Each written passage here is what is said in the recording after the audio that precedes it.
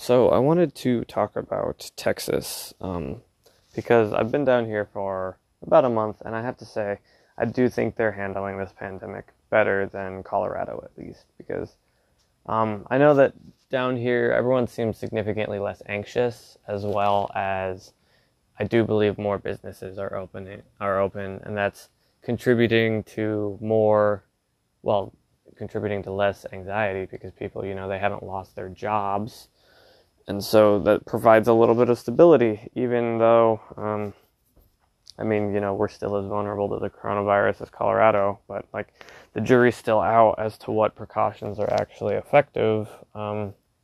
Currently at restaurants, you wear a mask, when you go to your table, and then you can take it off when you're there. And I mean, if you go in not wearing a mask, generally people don't even mention it. Like sometimes you just forget. Other times, some people don't want to wear it for political reasons because it still got politicized. But generally, it's a polite ask. And, if you don't want to, then, that's no big deal.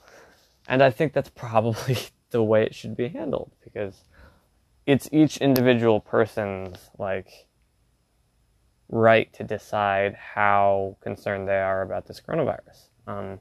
Because it does seem to be significantly less deadly, and Texas admittedly is larger, and they do build their things bigger, so you have more space to kind of space out. You're not crammed on top of each other like New York, and so it doesn't seem to really be a problem right now. I haven't really looked at the statistics, but I'm willing to bet we have more cases than we did before, but probably not at a ridiculously alarming rate, or at least probably not any different than most other states that have the population close to Texas that pretty much only leaves California. And I'm pretty sure California is doing worse in both cases and economic outcomes, which, yeah, it's not great. California is not doing good, and they're losing all their money to Texas because their tax structures are better.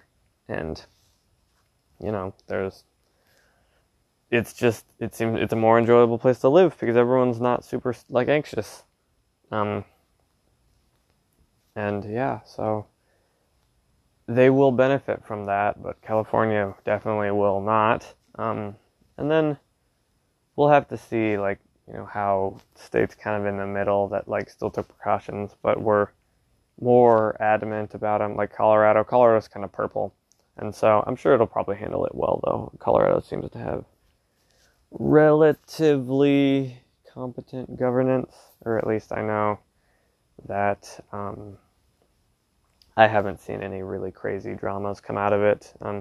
Granted, the media probably only focuses on Texas and California right now, so I don't know, but that has been my analysis of the state of Texas.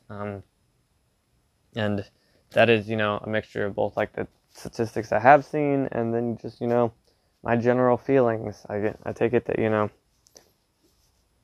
you can paint statistics one way or another, but quality of life is better here. And so that's kind of where it's at.